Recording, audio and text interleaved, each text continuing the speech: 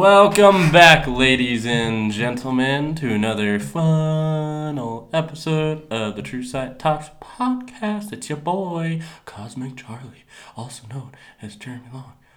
Then we got Lucas. Hello. I'm Lucas Wood. He is. I'm alive, and I'm breathing, and I woke up today. Yeah. I'm here. I'm in this place. God, my fucking eye keeps twitching. I want to know what this is. Cataract. Dying. It literally won't stop. Spasm. Yeah, no, it's not my eye. It's my eyelid, like, twitches. Weird. It's just annoying, because it's like, why do I have this weird, like, tick now? Why do I got this tick now? It's because you got into psychedelics, man. Maybe. Your brain's like, maybe, baby. We're diverting power to the islands. It's like, no, not yet. We don't need that. Your brain's like, well, I'm doing it anyways. Fuck it. Send it. Full send. Full send. I'm sending these eyelids. So we got some cool shit for you guys. Yeah, this one's gonna be it's gonna be different, gonna be wacky, gonna be weird. With our first episodes, or not first episodes, but like the Monday episodes of the week, we're going to be doing just like, normal old shit, your goofy boys. I mean, we're going to be goofy either way because we're just like that.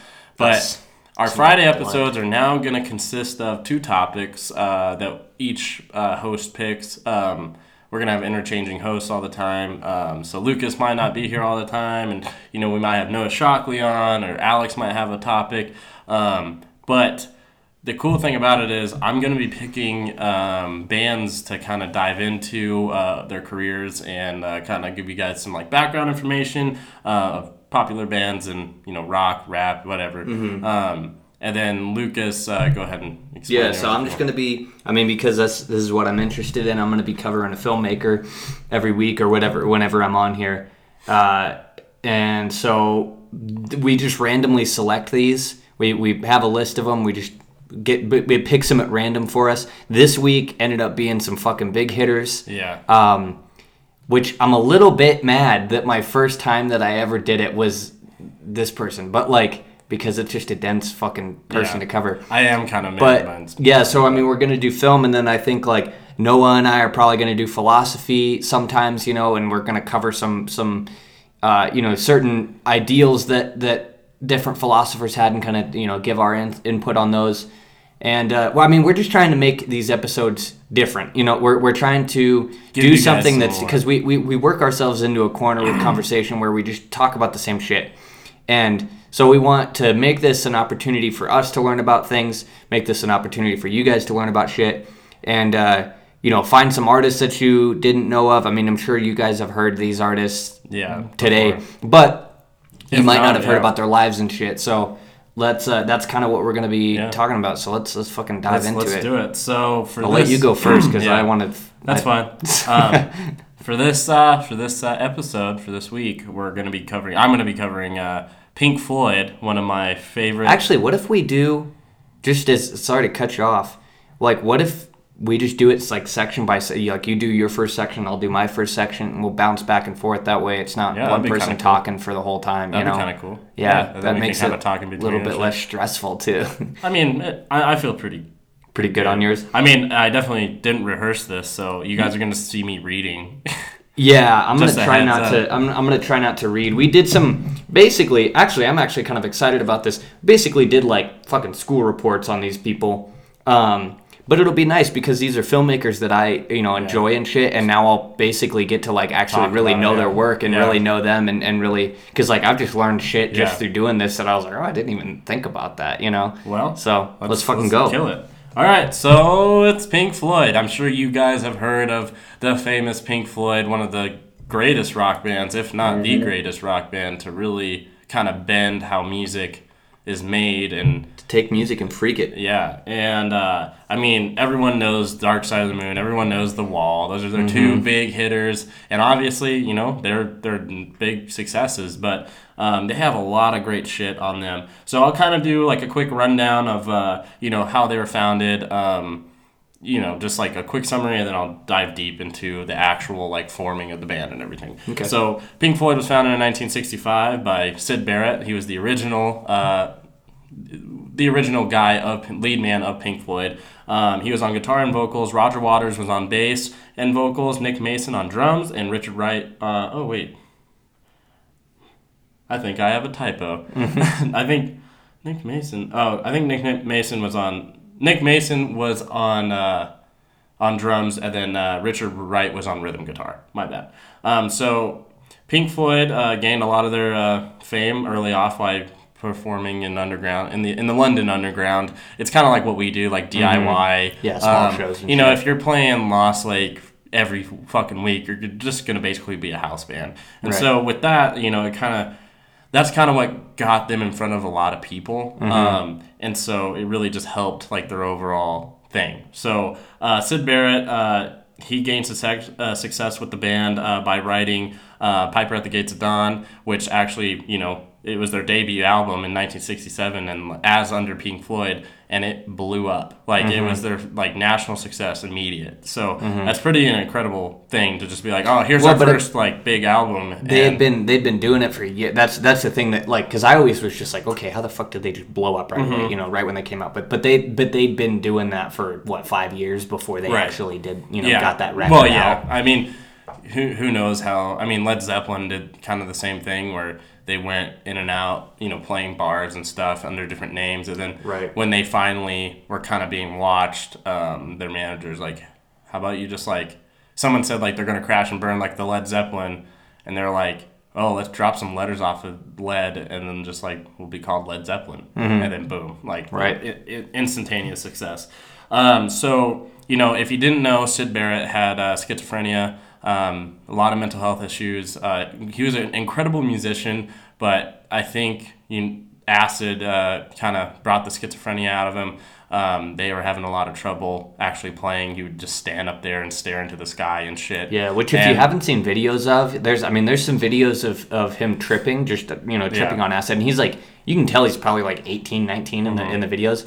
And it really is kind of crazy to watch, but there's footage later on when he started to really go downhill where he's like fucking just zoning out, and it's like sad to see. It's really sad to see. It's depressing, man. It makes you just like worry that like what if something that could happen to fucking anybody? Yeah, exactly. So after the whole thing with Barrett left in 1967. David Gilmour, the lead guitarist, as we all know him, know of Pink Floyd now, joined in December of 67. And, after Barrett left, early in 68, Waters became the front man and the lead songwriter. So how did Gilmour know that? Was he like friends with them before? Or? So I think I would have to try to remember, but I think Gilmour might have been friends, like acquaintances of Barrett. No, he was acquaintances of Waters. Okay. Because they studied near the same schools. Like they were in like Middlesex of London. Like they were near each other, and they kind of had interchanges or acquaintance there. But Waters and Barrett were like me and you. They've always been friends. Like Waters would go and hang out at Barrett's house when Barrett would just shred on the guitar at his mom's house. And like after, I'll get into the whole story of that, but so that's basically like the quick rundown of that stuff. So diving into the actual formation of Pink Floyd, it began in 1963. Roger Waters and Nick Mason were studying at London Polytechnic, which was like a big architecture school in London, and they were introduced to some other people who were studying there, and they're all kind of interested in music, so they all started getting together, and the six of them, they started a band called the Sigma Six, and they started playing all over London, and they had the members are like Keith Noble, Clive Metcalf, Shaylee Noble, which is Keith's sister, and Richard Wright, who went on to be part of Pink Floyd and then left later on. Basically, Waters and Mason moved in together, and they started just writing and recording like crazy. They added, after Mason moved out in 1964, they added a new guy in. His name was Bob Close. He was a new guitarist. Moved in with Waters, and they started, kind of coming up with new shit to do. They had like a shitload of name changes, but they finally set on T-Set. So T-Set was the big precursor to Pink Floyd, and it was before Barrett joined, and so they just toured around London as T-Set. But yeah, so yeah, you want to do your section? Sure. Yeah. All right. So I'm covering Jean-Luc Godard, which is he's. I mean, I'm sure a lot of people have heard his name at least. Really, when you think about like cinema, you think about him. You know, he's kind of like one of the main fucking figures within it. Yeah. And even if you look up like influential filmmakers, he always comes up at the top, like number one on the list. You know, right. Like, which actually surprised me, above like Stanley Kubrick, above Steven Spielberg, people like that. He's number one. And really, I mean, researching him has been kind of interesting because it's a lot more dense of a character than I had anticipated, really. I always kind of thought, I don't know why I thought this, but I always thought he was kind of just like a quiet artist, you know, and because he's been making films from the mid 50s to today, you know, he still makes shit. And so he's like 88, 89 years old, still making movies, you know? Damn. And so to me, I was always like, oh, he probably that's what he does. He just stays real to himself and shit. Not at all. Not at all the person that I had anticipated.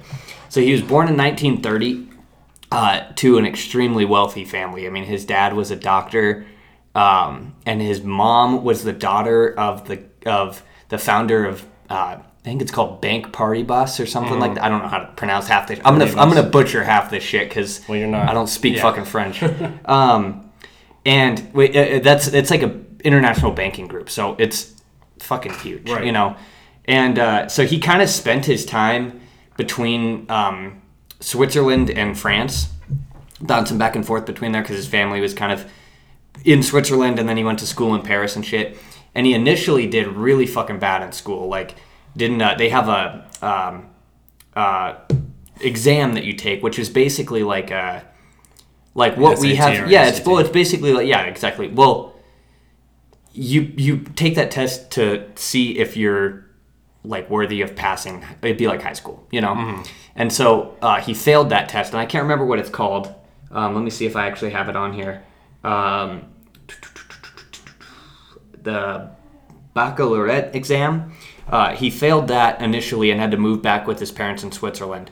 And he lived there for a little bit and kind of studied some more and stuff. Right. And came back in 1949 and passed his exam. And then he went and was going to study anthropology in Paris, but never went to class. You know, he just he pulled the fucking us. If I would have gone to school, I wouldn't have gone to shit. Yeah. You know, I didn't go to shit in high school. I don't know how I got through it. But like, and instead of going to class, he ended up hanging out with just a group of film critics who later on, almost everybody in this group kind of went on to create the French New Wave. And because they had what was called like cinema clubs there at the time, which is something I wish that we had because it sounds like fucking heaven. It's basically a bunch of people get together. They all just like watch and critique and fucking write about films. And then they just all sit around and talk about them and shit. It's just like, and that's all they did all the time. That was their life, cool. You know? Yeah. And just, I don't know. It sounds like because it was really like the heyday of cinema in France right then. You know, post-war up until like the late 60s was kind of like the pinnacle of film there, you know? And so they were in the perfect breeding ground for this thing. And, you know, these guys are just the bacteria that rose to the top of the breeding ground, you know, and became the people that we know today.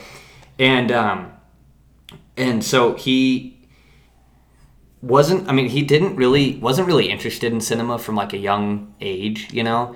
He like a lot of, you know, I hear a lot of filmmakers that like they always knew. Right. And but he started reading essays from people about cinema. I think one of them was called like Outline of a Psychology of Cinema. I wonder if I typed that in wrong. That kind of doesn't sound right. And like, I think that maybe after reading those, he just kind of started to, you know, think like maybe this is something that I'd like to do. Yeah. Because it seems like he kind of started just gravitating towards hanging out with these film critic people, you know. And then he went on and started writing I mean, all these people in this film critic circle like started making magazines and stuff and making their own publications. And he had been friends with them for a few years by then. So when he started writing, they would publish it for him and stuff. Gotcha. And so he published a few articles on stuff, and a lot of them were criticizing filmmakers that I didn't think he would have criticized, like people like Orson Welles, and then holding up, can't remember who. I'm really bad at like reading off of shit. That's why I'm kind of trying to remember it as I'm going. He was a big defendant of the shot reverse shot technique, which to me it's kind of strange that there was like an argument about it, because now it's like the staple piece of conversational portions in film, Exactly, yeah. Which for people who don't know what that means, it's like if you're watching a movie and you see, a close-up of one person talking and then it's a shot over their shoulder of the other person, or even just a shot of the other person, it's going back and forth of them conversating, that's shot reverse shot, Right. So literally every single movie that you watch now has that, right. And that is weird that it was a big argument. Yeah, so it's super, it like reading that, I was kind of like, I wonder why people were even like questioning that. But you also got to remember, like, before, it was something new, and it was... Well, it wasn't, like, new totally, because, like, this is 1950, And so there's been a lot of movies using that technique and stuff, but before that, everything was kind of framed as if they were plays. You'd have one wide shot of shit happening, and everything would happen on that frame, and then it'd move on to other, something else. And and I think at that point in cinema, there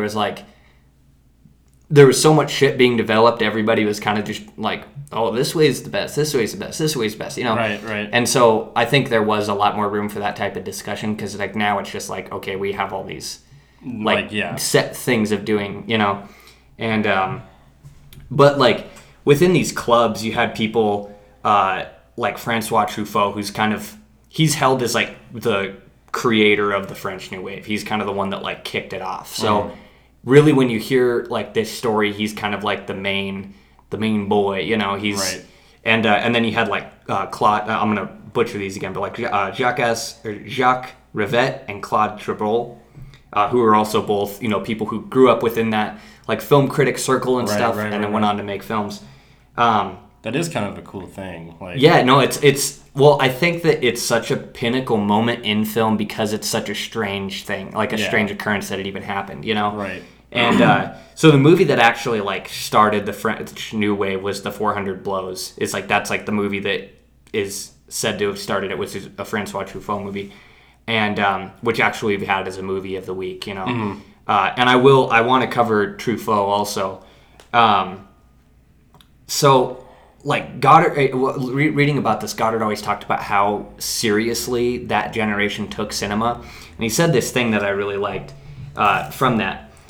He said, in the 1950s, cinema was as important as bread, but it isn't the case anymore. We thought cinema would assert itself as an instrument of knowledge, a microscope, a telescope. At the Cinematheque, I discovered a world which nobody had spoken to me about. They told us about Gautier, but not Dreyer. We watched silent films in the era of talkies. We dreamt about film. We were like Christians in the catacombs. Damn. Which, just from hearing that, you can tell how like invested, serious serious they were about it, and and just for like the names that I gave out there, like I probably pronounced that wrong, but Gautier is a German writer. Let me hear. I'm just gonna. Johann Wolfgang von Goethe. Goethe, okay. Goethe, yeah. And see, I'm not good with names. It's all good, man. And then, but the other guy, Dreyer, is a filmmaker. So it was kind of, they were talking, and you can see that in these films, they're more about poetry than they are about film. Right. And when they do reference film, they're usually criticizing it, or breaking rules that it had set, Right. Which is why it's such like a shifting moment in film, because everything that they were doing was like groundbreaking, and so at this point you can kind of see him gaining all of his knowledge that he goes on to use against cinema, Right. Because he's watching all these people, like he called called Wells and DeSica, like formalistic and overtly artful. And then, goes on to write articles mainly about techniques and stuff, which is, you can tell he was really watching the films about how they were shot, Right. And which I think is why he became one of the most prominent people within that group, because he cared so much about the way, focusing on the way that things are shot. And because a lot of those French New Waves movies, at least in the early days, they almost were shot like documentaries. They were, or like you're just following a person through their day. They shot them like handheld and stuff. His shots were samurais. Right. Well, yeah, and like his shots are like locked down. They're insanely crafted. Like paintings, and but that wasn't how a lot of the other ones were. Awesome. They were just kind of poetic. But so I'll let you go on to your next one. Okay. So leaving off on when Bob Close joined T-Set. That's where I'll start from. So basically, Noble and Metcalf left T-Set to start their own band, and that was like late 1964. Syd Barrett was actually a childhood friend of Roger Waters, and so he came into the picture after moving to London to study. And Roger Waters reached out to him, and then he basically was like, "Yo, like, do you want to come join our band?" And Barrett was like, "Yeah, man." And so basically, after all that kind of played in, Close introduced the band to singer Chris Dennis, a technician with the Royal Air Force. In December of 1964, they secured their first recording time at a studio in West Hampstead, through one of Wright's friends. When the RAF assigned Dennis to go fucking deploy in 1965, Barrett became the band's frontman. So you see they added more people. So Barrett, off the cuff, Barrett wasn't the front man yet. Pink Floyd, wouldn't have been a thing if Dennis would have stayed, most likely. Right. But since he got deployed, I mean, the only logical option was let's just have Barrett do it, because, he's a fucking incredible guitarist and singer. So they had him do that. Later that year, they became a resident band at the Countdown Club. So it's like us playing at Lost Lake. So they're playing there. They'd fucking play all night from late night until early morning. They played 3 sets, 90 minutes each. And during this period, 90-minute sets are rough too. I can't imagine doing multiple ones. Exactly. We played an hour and 20 minutes in LA, and it was long time. Yeah, dude, it's a long fucking set. So, but during this period, the band released songs, or they realized that songs could be extended with just really lengthy, intricate solos. So that, when you're listening to Pink Floyd and you have that, fucking 3.5 minute solo where it's just shred town, they realized that very early on, and so they could actually just that's how they could play 90 minutes long. I mean, if you play a 10-minute solo where you just shred town, then you play 9 songs. Exactly. So after pressure from his parents and advice from college tutors, Close quit the band in 1965, and Barrett took over lead guitar as well. The group those fucking college people feel dumb as shit now. Dude. I bet he feels dumb. Well, a lot of those people, like Metcalf and Noble, I wonder what they're thinking, man. They're there's nothing on them because they just faded into obscurity. It's sad to hear that. It is sad, but that's the life they were meant to live. So basically, where the name Pink Floyd came from was actually from Barrett. So they started referring to themselves as Pink Floyd Sound after they had the I guess the hierarchy changed. In 1965, Barrett created the name on a spur of the moment. So basically, he had 2 records in his his collection, and the way he actually got the name was he had a record from Pink Anderson, which is a phenomenal blues artist, as well as Floyd Council, so 2 really big blues people. And if you didn't know, in London back in the 60s, blues was popping. If you played blues rock, the Rolling Stones, when they came through, they blew the fuck up in the UK. So it's just kind of cool to hear that Barrett was oh fuck, I have these 2 blues records, Pink Floyd, let's just do that. And so they went under Pink Floyd Sound. They're still playing big underground pubs and shit like that in London. And then they started to get actual paid gigs. Right. And so one time they were playing, and this Professor Peter Jenner, came to the show, and he took notice of them because he was damn, I've never heard this type of psychedelia before. Like mixing, because they were kind of playing like bluesy psychedelia shit. And his friend Andrew King was like, he had a pretty wealthy family. And so the two of them were like, hey, we should like get together and like get this band, signed or something. Like we should create something for them. So basically, Jenner said like he was impressed by the sonic effects that Wright and Barrett shared. So like them playing together simultaneously, like they just had this perfect chemistry, and it was just like a new sound. So Jenner and King, they basically had very little knowledge of like how to run like a music business, but they said fuck it, we're gonna do it anyways. And so they started, so they're like us. Yeah, basically, yeah. And so they started Black Hill Enterprises with King's inheritance, and they went on to go ahead and start signing Pink Floyd sound under Black Hill, and Jenner became their manager and everything. So that's kind of like a cool thing. They're just like, fuck it, let's like get these guys big. After a while, Jenner was like, hey, I think you should take off the sound part of Pink Floyd, and that's how we know him today. So Jenner was like, I think it's a better sound, or a better sounding name than Pink Floyd sound. Pink Floyd, it flows right. So he initially was like, you should do that, and they were like, okay, well, yeah, let's do it. So after that, they kept performing at the Countdown Club. They experimented with long instrumental excursions, and they began to expand them with rudimentary but effective light shows. So, like laser shows and shit. Like they were like one of the first bands to go, yo, we're gonna throw up some images, and it's gonna make the show even more psychedelic. Right. Basically, the Financial Times and the Sunday Times wrote an article about them, and after launching their new magazine, they said Pink Floyd played throbbing music while a series of bizarre colored shapes flashing on a huge screen behind them. And apparently it was very psychedelic. So really, like, the UK probably didn't even know what psychedelia was, because it was really big in the States. Obviously, you have like Grateful Dead, Led Zeppelin, Jefferson Airplane, all those big guys. So in the UK, this is kind of like a new fucking thing. They're like, right. Well, it's like I said to you, it's like, if you have somebody that doesn't know what like trap rap is, and something that's like supposed to be that, they'd probably be like, and apparently it was super trappy, Yeah, exactly.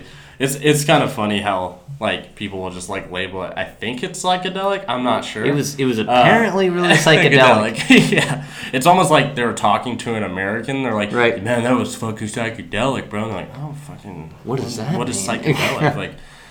So after the fruition of the band in 1966, the band strengthened their relationship with Black Hill. So Jenner and King, they started actually like gaining a pretty big popularity in the UK.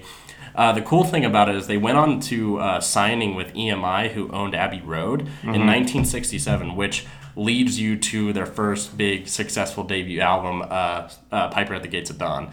That was released in August of 1967, and it gained like fucking quick success. They charted 2 singles, and the problem with all that is at that time Barrett was like, he was like going down. He was going downhill. He was deteriorating fast, and Waters knew it. And like, it's like if you're watching me or if I'm watching you, what can you do? Right. Like you're watching your good friend just like lose it. And like they said that like Barrett or Waters would like drive Barrett to the hospital like all the fucking time, and he was just like really worried about him. And so after, getting close to the end of the year, Waters invited David Gilmour to join the band in late December of 1967. And basically that was just the start of pushing, Barrett out. And so, there was this altercation with Barrett where the last show that they played, Barrett had, a mental breakdown, and the venue owners were like, hey, are you going to collect your guy? And David Gilmour is quoted to say, why should we even bother? And then after that, the next day, Waters met up with King and Jenner, and Barrett agreed to leave because he realized, he was holding them back. Just not fit to do it, yeah. And so after all that, really, like, that's when Pink Floyd took off. That's when they started getting their international success. I mean, they had been playing London and touring around the UK for fucking 10 years, or no, like almost 10 years at that point. So, like, they had a following in the UK for sure, but once Barrett left and once they put out Saucerful of Secrets and Metal, that's when they started to gain their international shit, touring the United States and all that. So I'll leave off there, and we'll switch over to your second point. All right. So this is kind of where he actually started making shit. So he did the film critic stuff forever. Is writing films or writing pieces on films and stuff for a long time, and he had returned to Switzerland where his parents lived. And his parents had a divorce. And so this dude that was, the way I wrote it on here, this dude that was banging his mom helped him get a job. And so he became a construction worker for a company that was building a dam. And he became really fascinated with the dam and wanted to make a documentary about it. And so even when the dam was completed, he got another job as a switchboard operator there just so he could stay there. Yeah. And he went on. He had a 35 millimeter camera that somebody had given him. It was a present from somebody. And so he shot the whole documentary and everything. And he called it Operation Beton or Operation Concrete. And that's kind of a cool name in English. Operation Concrete. It sounds like a fucking CIA thing. And so after that, once he completed it, the documentary was bought by the company that had built the dam for publicity, shit. And I think once he did that, I think Goddard realized I can do this, you know. And so he moved back to Paris after that to go make movies with all the homies he had, because all those guys had started making their own shit by then. Truffaut was writing scripts nonstop. Right. And basically when he gets into this stage, it's sort of, I connected with it very strongly. It feels like the stage that we're in with Ryan and Eli and me and you, all writing shit, trying to work on shit, and we're all trying to help each other out, but nothing can get made, nothing gets off the ground, you know what I mean? And so Truffaut would write a script, they'd all try to make it, nothing would happen. They'd write a script together, it would fall apart, whatever. It was just a lot of those early projects ended up becoming things later on. And they usually do. Right. So he Truffaut had actually got something made, and he helped him with it. He was actually on the crew and shit, and I think that's where he got his real taste of real filmmaking, And so he also was assisting with Romer, who's another filmmaker in that same group, and it seems like they kind of became real close. Right. And so they ended up making, they were trying to make a series of short films. I think it was 4, and I believe they only got the first one made, and it was called All the Boys Are Named Patrick, which was directed by Goddard, and Romer had wrote the script for it.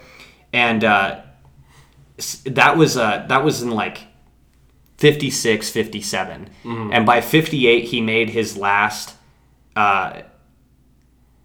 short film as a nobody, basically. So holy shit. He in 58 he made, do I have the title in here? Oh no, All the Boys Are Named Patrick is that one. And so he made some festival runs with that, and it seems like he met a lot of the people that really became big hitters, because he knew Truffaut already, who is the biggest of the hitters, But he met Jacques Demy and Jacques Roser and Agnes Varda, who just recently died, and that's fucking rest in peace. Yeah, it's she's rest in peace. She's a straight pimp, dude. Agnes Varda is a feminist god. She fucking the shit she makes too. Her films are so fucking beautiful. I've never seen any of them. You should check them out. They're so comfortable. That what's one that I might know? Because I know a lot of titles, but I don't know. They're all in French, and I don't obtain them. I just see them and go, I know that. I don't it doesn't hold in there. I'll show you some of her movies though. They're really, really pretty. She's kind of one of the people that really solidifies the look of the French New Wave, the color spectrum, the framing, everything. When you think of the way that those French movies look, at that time, she's one of the people that really solidified that look. And so once he met all those people, did his festival run and stuff, he was really itching to to make a feature film, you know? And so he went to Truffaut to see, because they had collaborated to make they had written a script together, like in 56, and this is now probably 59. Right. And so he went to him and was like, hey, can I use this script, which was about like a motorcycle cop. And it was, I mean, a lot of these movies at the beginning were like gangster films, you know? Right. I mean, that was a big thing. Right. Yeah. It was, and really on, even through the 60s, he made a lot of like gangster movies, you know? Yeah. And, so he went to Truffaut and was like, yo, can I use the script? And he was like, oui. And so, he took that script, and then he had met a bunch of producers and shit, at these festivals, and it seems like it was hard to get made, and I think it's because he hadn't really like proven himself that he could do it, you know. And so he tried through a bunch of people to get it made, and finally actually did get it made later on.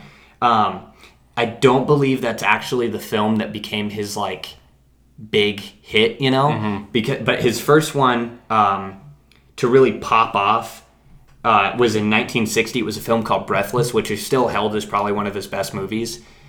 And this was like, it's kind of the like royal gorge of all the shit in his movies. Like he used a bunch of techniques that really, like, when you look at a lot of them, they're used as like they're looked at as if they're mistakes now, you know. So like jump cuts, like jump cuts are like insanely hard to do without making them look like straight garbage, you know.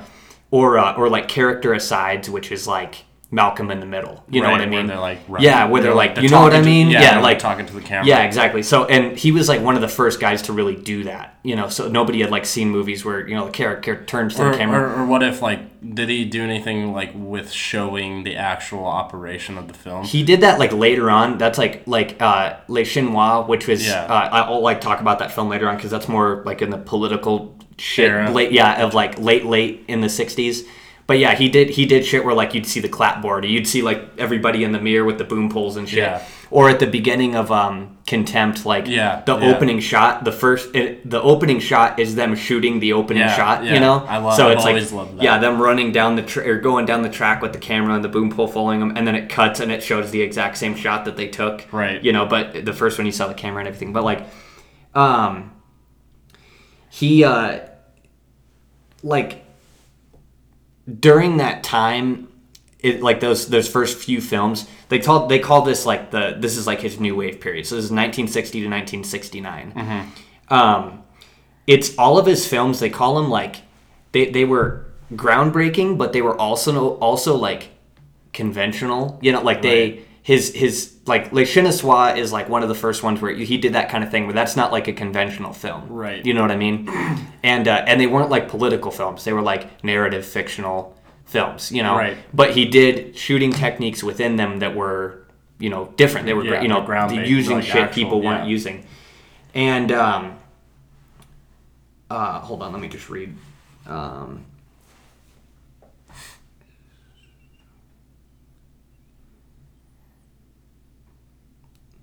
Yeah, so like after this point, he kind of like after 1969, all the shit that he had been working within, he called it all like bourgeois, you know, and he did 69 or 59? Yeah, from 69 like on. He was like, this is like this is all pointless. This is fucking bullshit, you know. Yeah.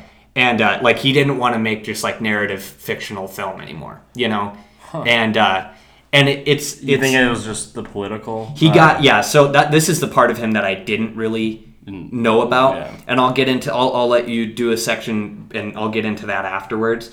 But he made loads and loads of films during this point. He made a film like either 2 films a year, one at least, you know, every single year.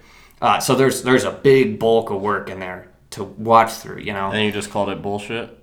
Well, no, I mean I think he likes the films then, but like I think he just saw no point in making narrative film anymore. And so during that point, he started working with Anna Karina, which is like kind of now, she wasn't actually like an actor before he really worked with her, but she has like the look, and now she's become like the icon of of the French New Wave, you know, or just of French cinema. Like if you think of a lot of French movies, you think of her, you know. Gotcha. And he ended up marrying her, and they made a production company together, and they were married for most of that period. Probably, I think, up until like 68 or 69 even maybe. And I think it was about 4 or 5 movies before he like really obtained like complete artistic freedom with the movies. So was he running through like a production company? Yeah, I mean, he was going through production companies and shit. You know, he's always had his shit funded. You know what I mean? He wasn't doing it himself. That wasn't really an option then. And it's kind of the same with like Pink Floyd. We were talking about this, like the reason they did it for so long before they actually did it was because they didn't have the opportunity that we have now, where like we can just fucking TrueSight this bitch and get it running. Well, and like obviously they didn't have the technology, right? So like you needed somebody to give you money to actually go do to the recording thing. studio, right? To pay for the tapes. Now if we like, have this thing, a computer, we can do whatever we want. And so he made a movie with Corinna called The Little Soldier, which was like his biggest success within France. Like people like loved that movie. You know, they loved Breathless and stuff. Yeah. It did really well, but that's something that gained traction later on. Little Soldier really like boomed, you know. And so Columbia gave him $100,000 for his next film, and complete like artistic freedom, to do whatever he wanted. And $100,000 for a film back then is like, a lot of money. It's like and so now. He went in a way. It's like what? Like a couple million. Yeah, exactly. I mean, it'd be like if somebody just came and gave us like $4 or $5 million to make a film. It'd be fucking crazy to us. Please just do that.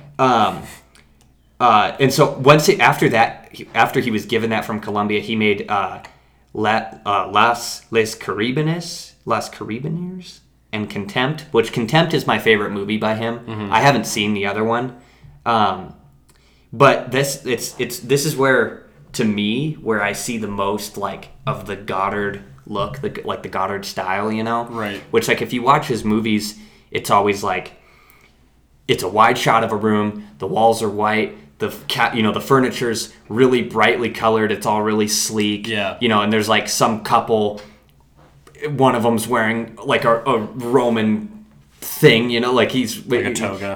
He rolls himself up in a sheet so he looks like he's wearing a toga, and the chick's walking around naked and they're arguing about something that they're not actually arguing about, but they are arguing about it. They're just not mentioning it, Yeah. And it's like that's like the Goddard that I really love, Yeah. And that's that. I wish that it could have stayed there, and I feel like that's where a lot of people wished it was. Like that his style would have stayed within, but I mean, you shit has to change. You change as an artist as you go, right? And so then after that is where you start to see like the political Goddard, which I'll leave it there and I'll let you go. Okay. Let you go on yours. All right, so now with Pink Floyd's international success after Gilmour joined the band, they really kind of fucking hit their groove. Like I said, they released Saucerful of Secrets and Metal. Well, actually, Metal came after Atom Heart Mother. So it literally the lineup of albums go Saucerful of Secrets, Atom Heart Mother, Metal, Dark Side of the Moon, Wish You Were Here, Animals, and The Wall. Those are their big ones. Really, really internationally successful ones. After those great albums, I'll just start with Saucerful.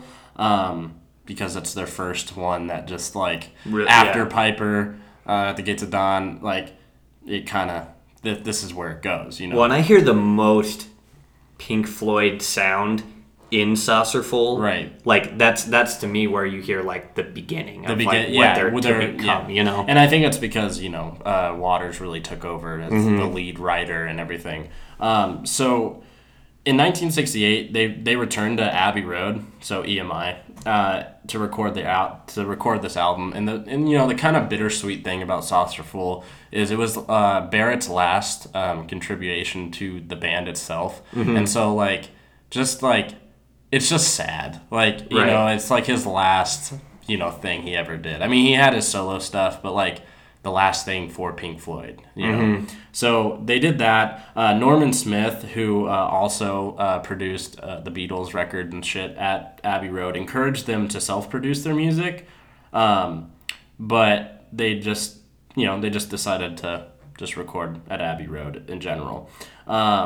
They learned how to use the recording studio to release their artistic vision. However, Smith remained unconvinced by their music, and when Mason struggled to perform his drum part on Remember a Day on Saucerful, Smith stepped in as a replacement.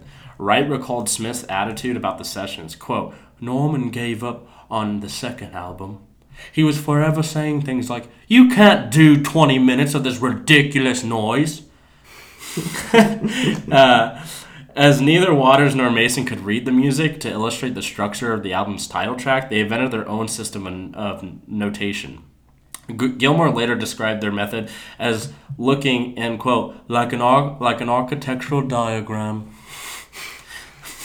Released in June of 1968, the release peaked at number 9, spending 11 weeks on the UK billboards. So Record Mirror gave the album an overall favorable review, but urged listeners to forget it as the background. Forget it because it's more like a background music to a party. That's fucking mean, dude. Yeah. Like, we've received kind of something like that from one reporter before, but like to just be like, yeah, you're just like the background music to this party. Like, no one's gonna pay attention. That's kind of like that's bad publicity, man. It's a dick move. So, it is a dick move. John Peel described a live performance of the title track as like a religious experience, while NME described the song as a long and boring, with little to no warrant its monotonous direction. So, but John Peel's the real homie. Yeah, so real talk. Yeah, John Peel did some cool shit, man. But you can see that, there's mixed emotion. Yeah, it was really mixed. Because like reviews. Pink Floyd, with their lengthy solos and shit like that, like I guarantee people were like, they weren't everybody's cup of tea. It wasn't fucking Rolling Stones where it's like, right. Like it wasn't the right the type of rock that people were used to. They weren't doing like pop songs, Exactly. And so obviously there's going to be people who don't like that. On the day after the album's release in the UK, Pink Floyd performed at their first ever free concert in Hyde Park. In July 1968, they returned to the U.S. for a second visit. So, mind you, after Piper the Gates of Dawn, they did an international tour to the U.S., which was pretty successful. I mean, they were still, just some UK band coming over just like everybody else. Right. But they were different, so people kind of remembered the name. So they returned to the U.S. for a second visit, accompanied by Soft Machine and The Who, which really made them pop because, The Who was the right type of music. Right. It marked Pink Floyd's first significant tour. In December of that year, they released Point Me at the Sky, no more successful than the 2 singles they had released since See Emily Play. It would be the band's last single released until 1973 with the release of Money, which comes off of Dark Side of the Moon. So with that, I'm kind of going to skim over Atom Heart Mother a little bit and Metal. So Atom Heart Atom Heart Mother came out in 1970, and David Gilmour fucking hated it. The thing that makes me bummed out is like the fact that I thought Gilmour was kind of like how you felt about Goddard. I thought Gilmour was kind of like this quiet, laid back dude, but he's kind of like a dick. A douche, yeah. I like him. I think he's a phenomenal guitar player, and he really helped shape Floyd as far as just how he played and his songwriting with Waters. But to hear him just go to take Atom Heart Mother and say it was a load of rubbish and we basically were scraping the barrel, I'm like, dude, that's a phenomenal record. Yeah, it's amazing. Yeah, it's a great fucking record. I don't know what you're talking about. Maybe it's just I'm an American, it's not my music, and I'm like, this shit's fucking cool, right? But I don't know. Well, it's we talked about. I think it's probably that he wasn't as prominent on it, and so to him it's fuck it, I don't like it that much, right? So after Atom Heart Mother was released, they then started recording Metal, in which David Gilmour had more artistic freedom on that. So obviously he was more happy with Metal than he was with Atom Heart Mother, even though Roger Waters was the lead songwriter of the whole record. Pink Floyd toured extensively throughout the U.S., bringing lots of attention with both these albums. and that's where we're going to get to the juicy shit. Because right after that, they released Dark Side of the Moon in 1973, and I don't know if you guys ever heard that fucking album, but it is one of the defining moments in one of the best Floyd. records ever written. I mean, too. It is what, when you think of Floyd, you think of the Prism. Mm-hmm. Like, even before The Wall, I think of the Prism before anything. So Pink Floyd recorded the Dark Side of the Moon between May 1972 and January 1973 at EMI. With staff engineer Alan Parsons at Abbey Road. The title is an allusion to lunacy rather than astronomy. So people, it makes sense. So if you're like listening to the album, the last two tracks, so like Us and Them and Brain Damage and Eclipse, like you start to realize like the lunatic is inside my head, and I think it really notions to Barrett. I have this feeling that Waters, even though he was his friend, like, I feel like they kind of utilized, like that. Used his story, kind of? Yeah, exactly. So, like, I think that really, like, it was kind of like their first concept album before The Wall, or even Animals. The band had composed and refined the material while touring the UK, Japan, North America, and Europe. Producer Chris Thomas assisted Parsons. Hypnosis designed the packaging, which included George Hardy's iconic refracting prism design on the cover, which we all know, which is a fucking cool thing. And you know, Hypnosis was a very big, like, kind of graphic design music cover company, and they pretty much did all of Pink Floyd's covers. Really? I always kind of wondered about that, because they were attached to EMI. Yeah, they've always had, to me, the most iconic album covers. Right. I mean, like, Wish You Were Here is, like, I mean, there's something about every one of those records. The Wall is the only one that I feel like isn't. It's just the music that makes it that way. Right. But I think like the Prism. But it is and Wish You Were Here. I think like, it is a cool cover though, and it's just like cool. a brick wall. Yeah, like, it is cool, but I just feel like it's like a little bit lacking when you're as far holding as it up to like the Prism. You know what I mean? True. So Hypnosis did that. Thorgenson's cover features a beam of white light representing unity passing through a prism, which represents society. The refracted beam of color light symbolizes unity diffracted, leaving an absence of unity. Waters is the sole author of all the lyrics. So that's when Waters really came into his own thing. Right. Where he's like, fuck it, like, I'm the writer, dude. Like, I'm going to write all this shit, and this is how we're going to go. So since it was released in March of 1973, the LP became an instant chart success in the UK and throughout Western Europe, earning enthusiastic response from critics. Each member of Pink Floyd, except for Wright, boycotted the press release of Dark Side of the Moon because a quadraphonic mix had not been completed, and they felt presenting the album through a poor quality stereo / PA system was insufficient. Melody makers Roy Hollingworth described side 1 as utterly confused and difficult to follow, but praised side 2, writing, "The songs, the sounds, and the rhythms were solid. The saxophone hit the air. The band rocked and rolled." Rolling Stone's Lloyd Grossman described it as a fine album with a textural and conceptual richness that not only invites, but demands involvement. That's a pretty bold, great statement, because when I listen to that album, and I listen to that album all the fucking time, you have to be invested in it. Like, you can listen to it like as background music, but when I listen to Floyd in general, I'm invested into the music because I always hear something new or like something that I never really paid attention to, and I'm like, oh fuck, like I get this lyric. Yeah, that's now. how I like, feel about him too. Every time I hear something, and I'm like, whoa, I'd never heard that before. Right, you know? It's like almost a new perspective every time. It's just so dense. Yeah. Those songs are so dense. Yeah. You know. But demands involved. Throughout March of 1973, The Dark Side of the Moon featured as a part of Pink Floyd's U.S. tour. So they were still touring on old songs from Saucerful, Metal, Atom Heart Mother, But, obviously they're going to play the hit. The album is one of the most commercially successful rock albums of all time. A U.S. #1, it remained on the Billboard chart for more than 14 years, selling more than 45 million copies worldwide. In Britain, the album peaked at #2, spending 364 weeks on the UK chart. Dark Side of the Moon is the world's third best-selling album till today, and the 21st best-selling album of all time. Oh, I just debunked myself. Of all time. The success of the album brought enormous wealth to the members of Pink Floyd. Waters and Wright bought large country houses while Mason became a collector of expensive cars. Disenchanted with their U.S. record company Capitol Records, Pink Floyd and O'Rourke negotiated a new contract with Columbia, who gave them a reported advance of $1 million, U.S. equivalent to $5 million in 2019 dollars.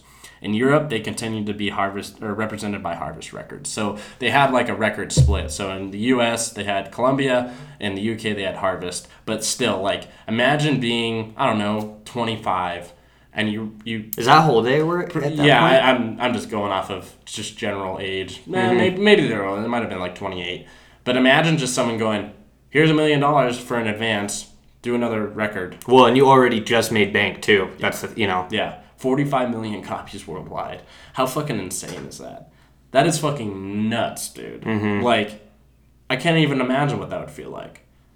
Yeah. Like, and it makes sense, like, they're young men. They're fucking getting all this money. Like, you can bet your ass, like, fucking homeboy wants to go collect expensive cars. What is it? Jeremy Renner fucking out here on Top Gear and shit. Right. Like, I don't know. I just think... That's probably what I would do, because, I don't really care that much about houses and shit, so it's like I would probably just get cool cars and fucking cruise around. Yeah, like exactly. That sounds like my shit, So that's gonna be. I mean, there's so much to Pink Floyd beyond that. Yeah. So I'm gonna leave it off on Dark Side of the Moon. Okay. So I am gonna be doing a part 2, following Wish You're Here all the way up through today, because they released a record 2 years ago. They got back together and released a record 2-3 years ago. I think it was 2016. So I think so, 3 years ago. So the next part of that is gonna be all the albums all the way up until now from Dark Side, which they're so good. All of them are so good. So I'll let you take it away on yours. And I'm not gonna do a part 2, but I'm gonna finish off. We're now moving into the political side of Goddard, and so there's kind of two points. There's like a transitionary period, like 1968, 1969, and then from 69 up until like, we'll just say 1979, just for fun, because it kind of doesn't really have a real end to it. But that's where they called that the revolutionary period, and some people called it like the radical period. It was like before. Sorry, I didn't. No, go ahead. So the background of France, right? It was like, you had Russian influence coming into France. Right. So there's actually a propaganda poster that I was looking at. And basically you had France right here, and there's this dude like chopping off this like tentacle from this octopus coming from Russia. And it was like the Soviets like trying to strangle like Europe into communism. And so just like as a heads up for audience, like France was experiencing a great governmental like shift. Yeah.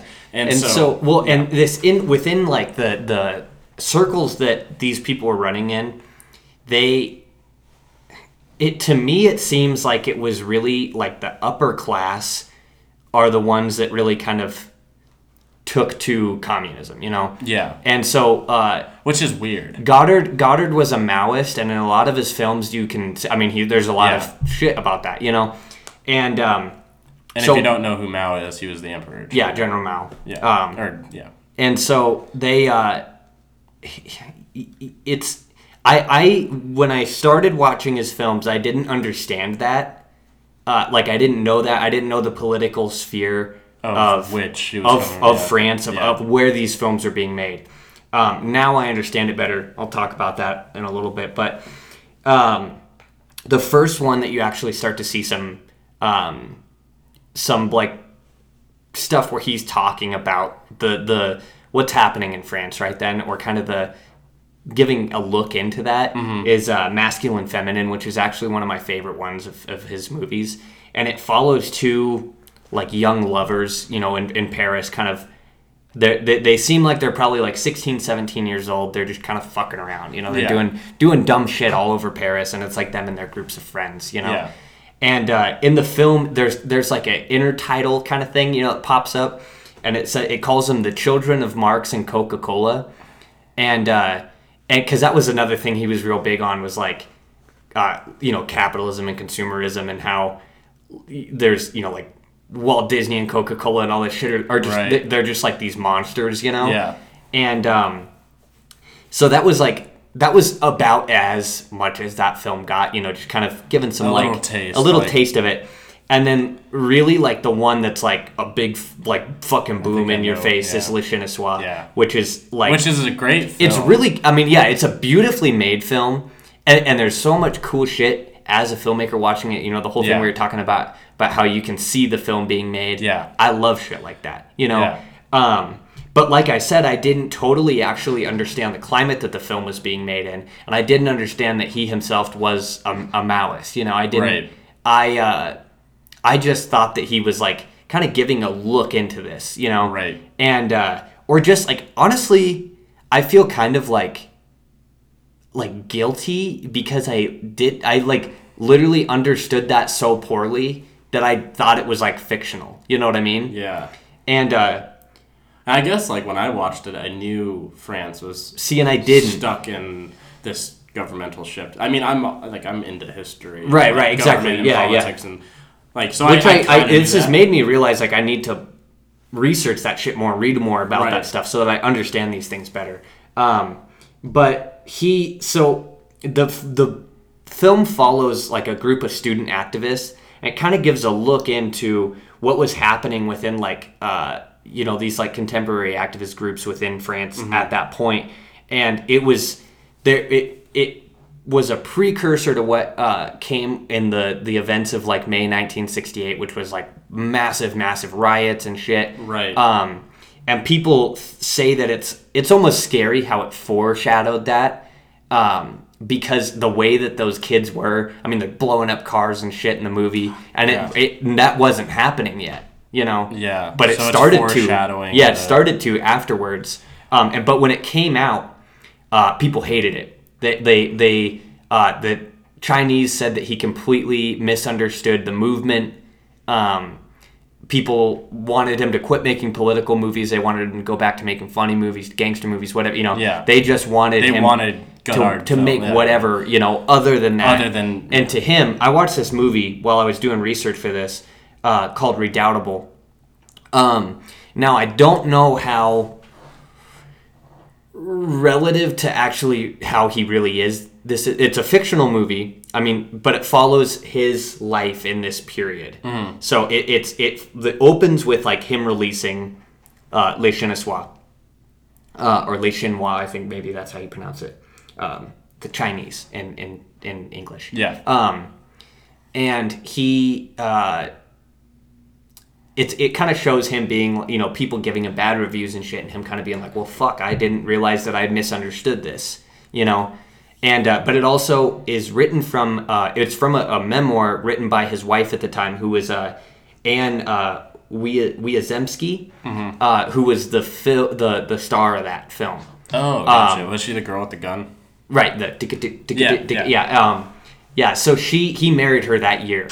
Gotcha. And it's kind of about like this like, they were in like the honeymoon phase and shit, and it's like they were so in love for a little bit, but then he gets like really, really involved in the movement. Yeah, like in May when all this shit starts going on, he gets super, super involved.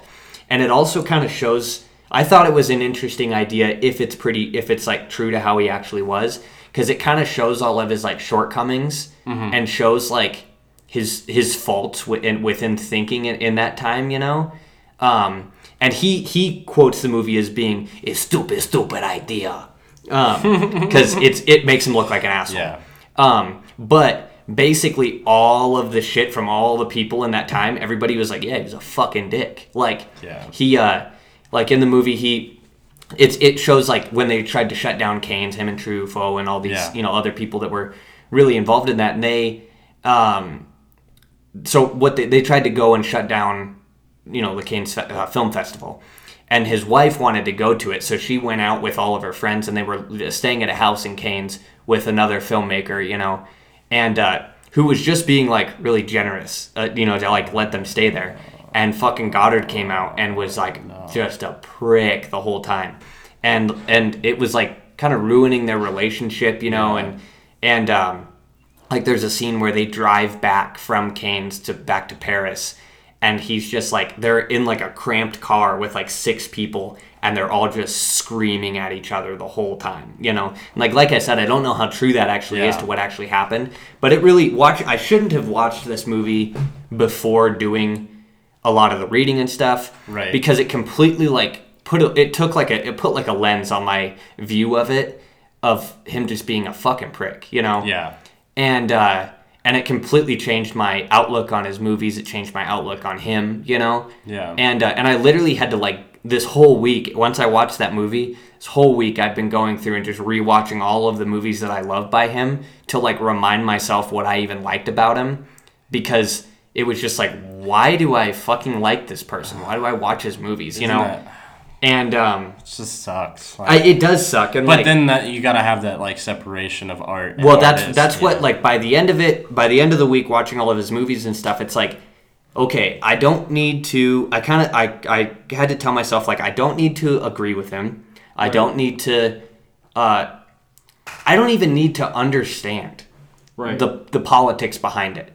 Because I am so disinterested in politics, right? And so it just goes way over over. I don't give a fuck, And I know that's like, to some people, that's fucking the end of the world if I say that. But to me, it doesn't matter to me that much, And so when I see things that are really political, I have a hard time understanding them because I don't understand the feeling behind them. Yeah, you don't associate with that thing. Yeah, and so like watching somebody be so like almost like fanatically political, right? It's like, I don't understand where you're coming from at all, And so I mean, this is where like he moves into like the revolutionary period right after that, or the radical period, or some people just call it the political period,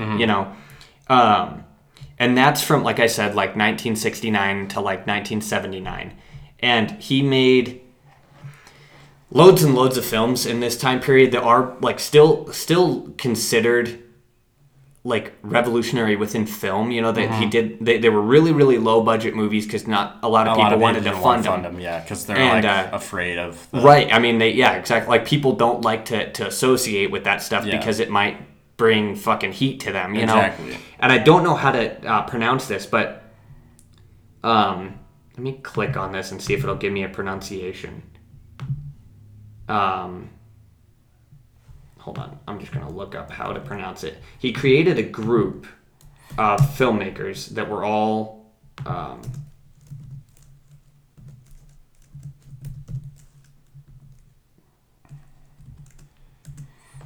okay. Oh, come on. Just fucking say it.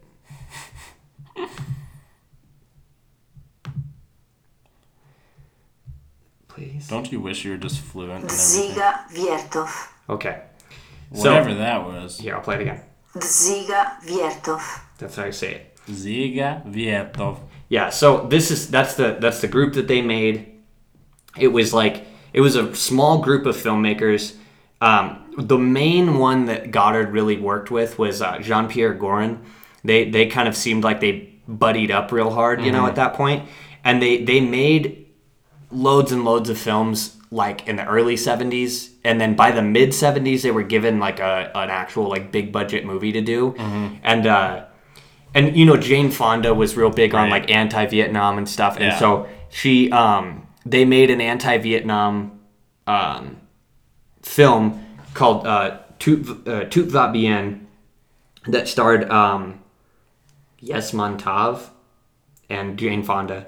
And they were supposed to kind of tag team the directing on it, but Goddard got in a motorcycle crash like right before, And so Goran basically had to do everything on his own after that. Yeah. And I think that Goddard probably like helped when he could. Yeah, but I mean, it pretty much incapacitated It's him, like when Robert Plant got into his car crash. Right. At least they didn't make him do it. Like Robert Plant from Led Zeppelin, when they were releasing, I can't remember the name of the album.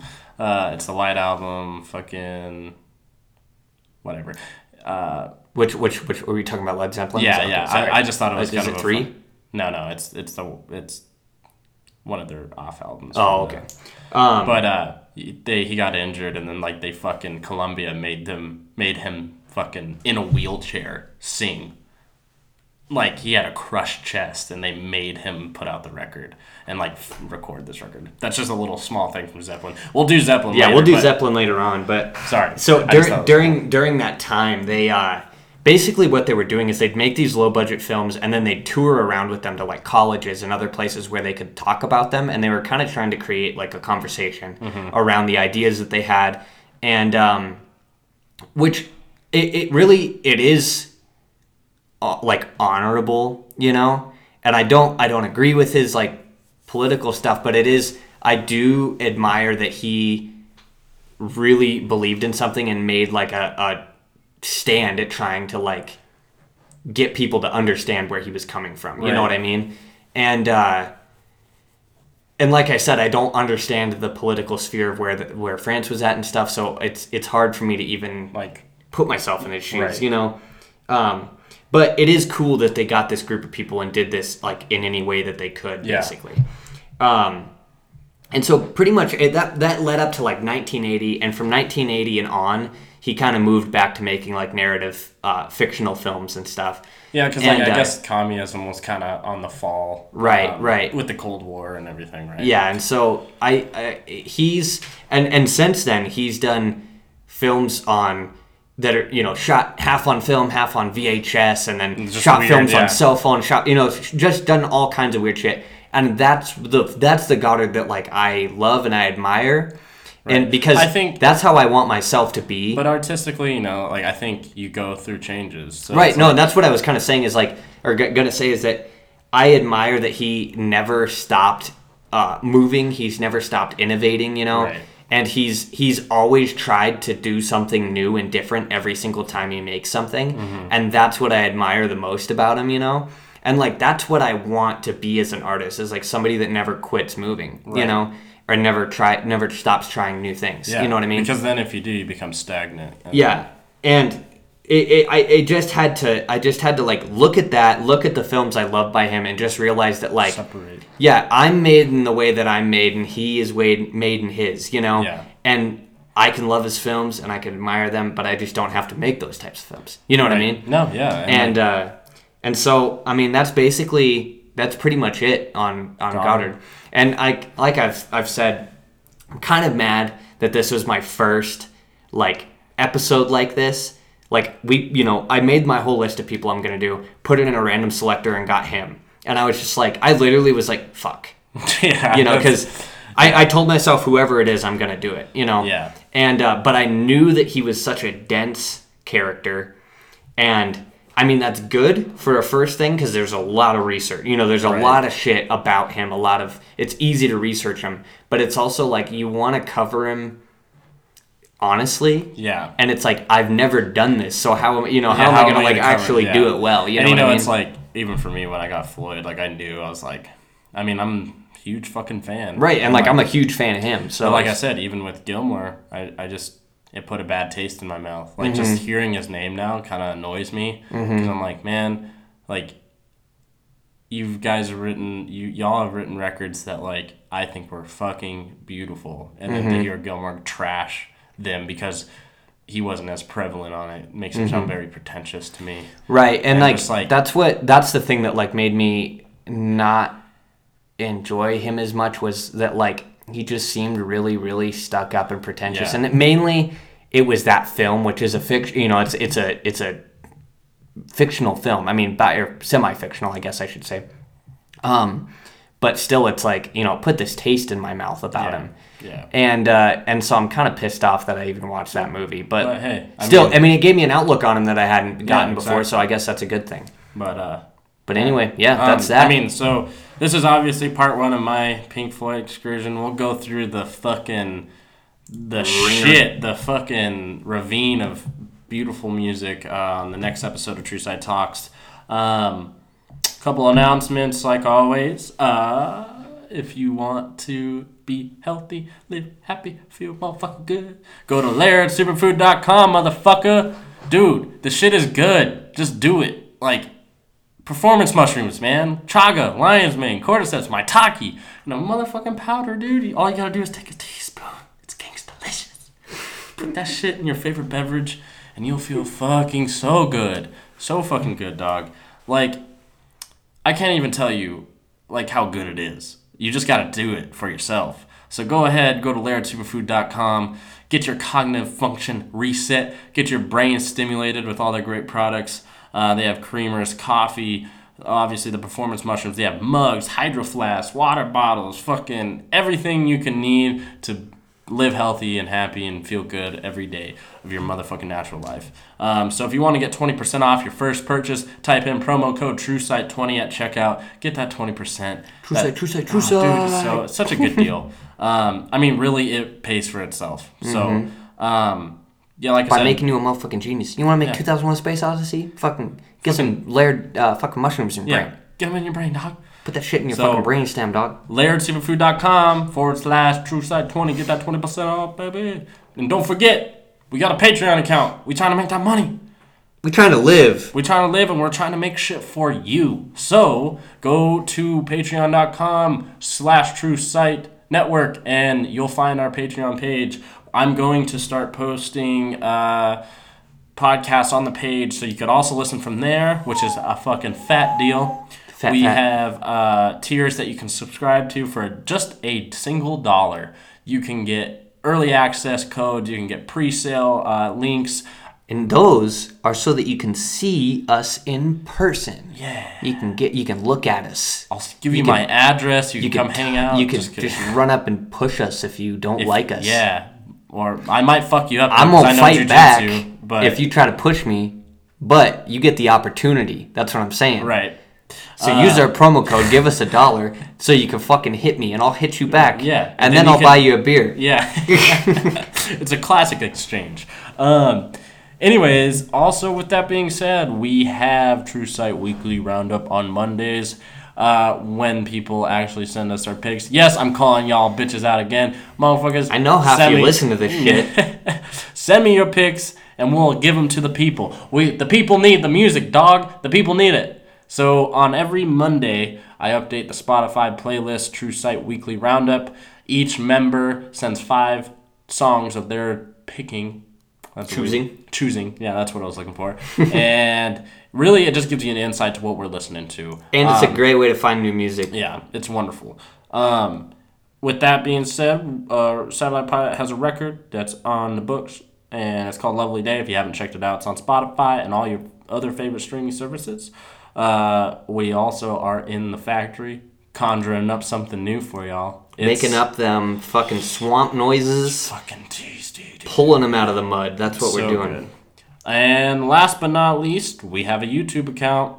And if you want to see the video versions of our podcast, see our fucking faces. Go to see True my Sight face. Network. See my face. True Sight Network or YouTube.com/True Sight Network. You can find skits, music videos, the video versions of the podcast, and other wacky shit that we decided to put on there. There'll be loads of shit in the future. Fucking films, fucking whatever we want to do, because it's our fucking show, and we'll cry if we want to. Do. Anyhow.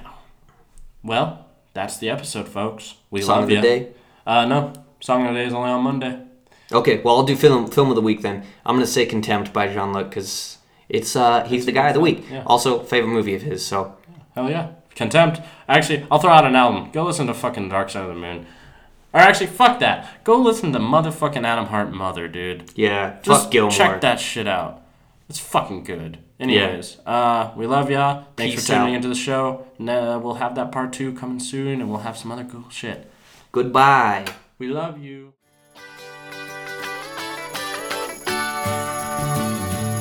Well, it's alright, riding around in the breeze. Well, it's alright if you live the life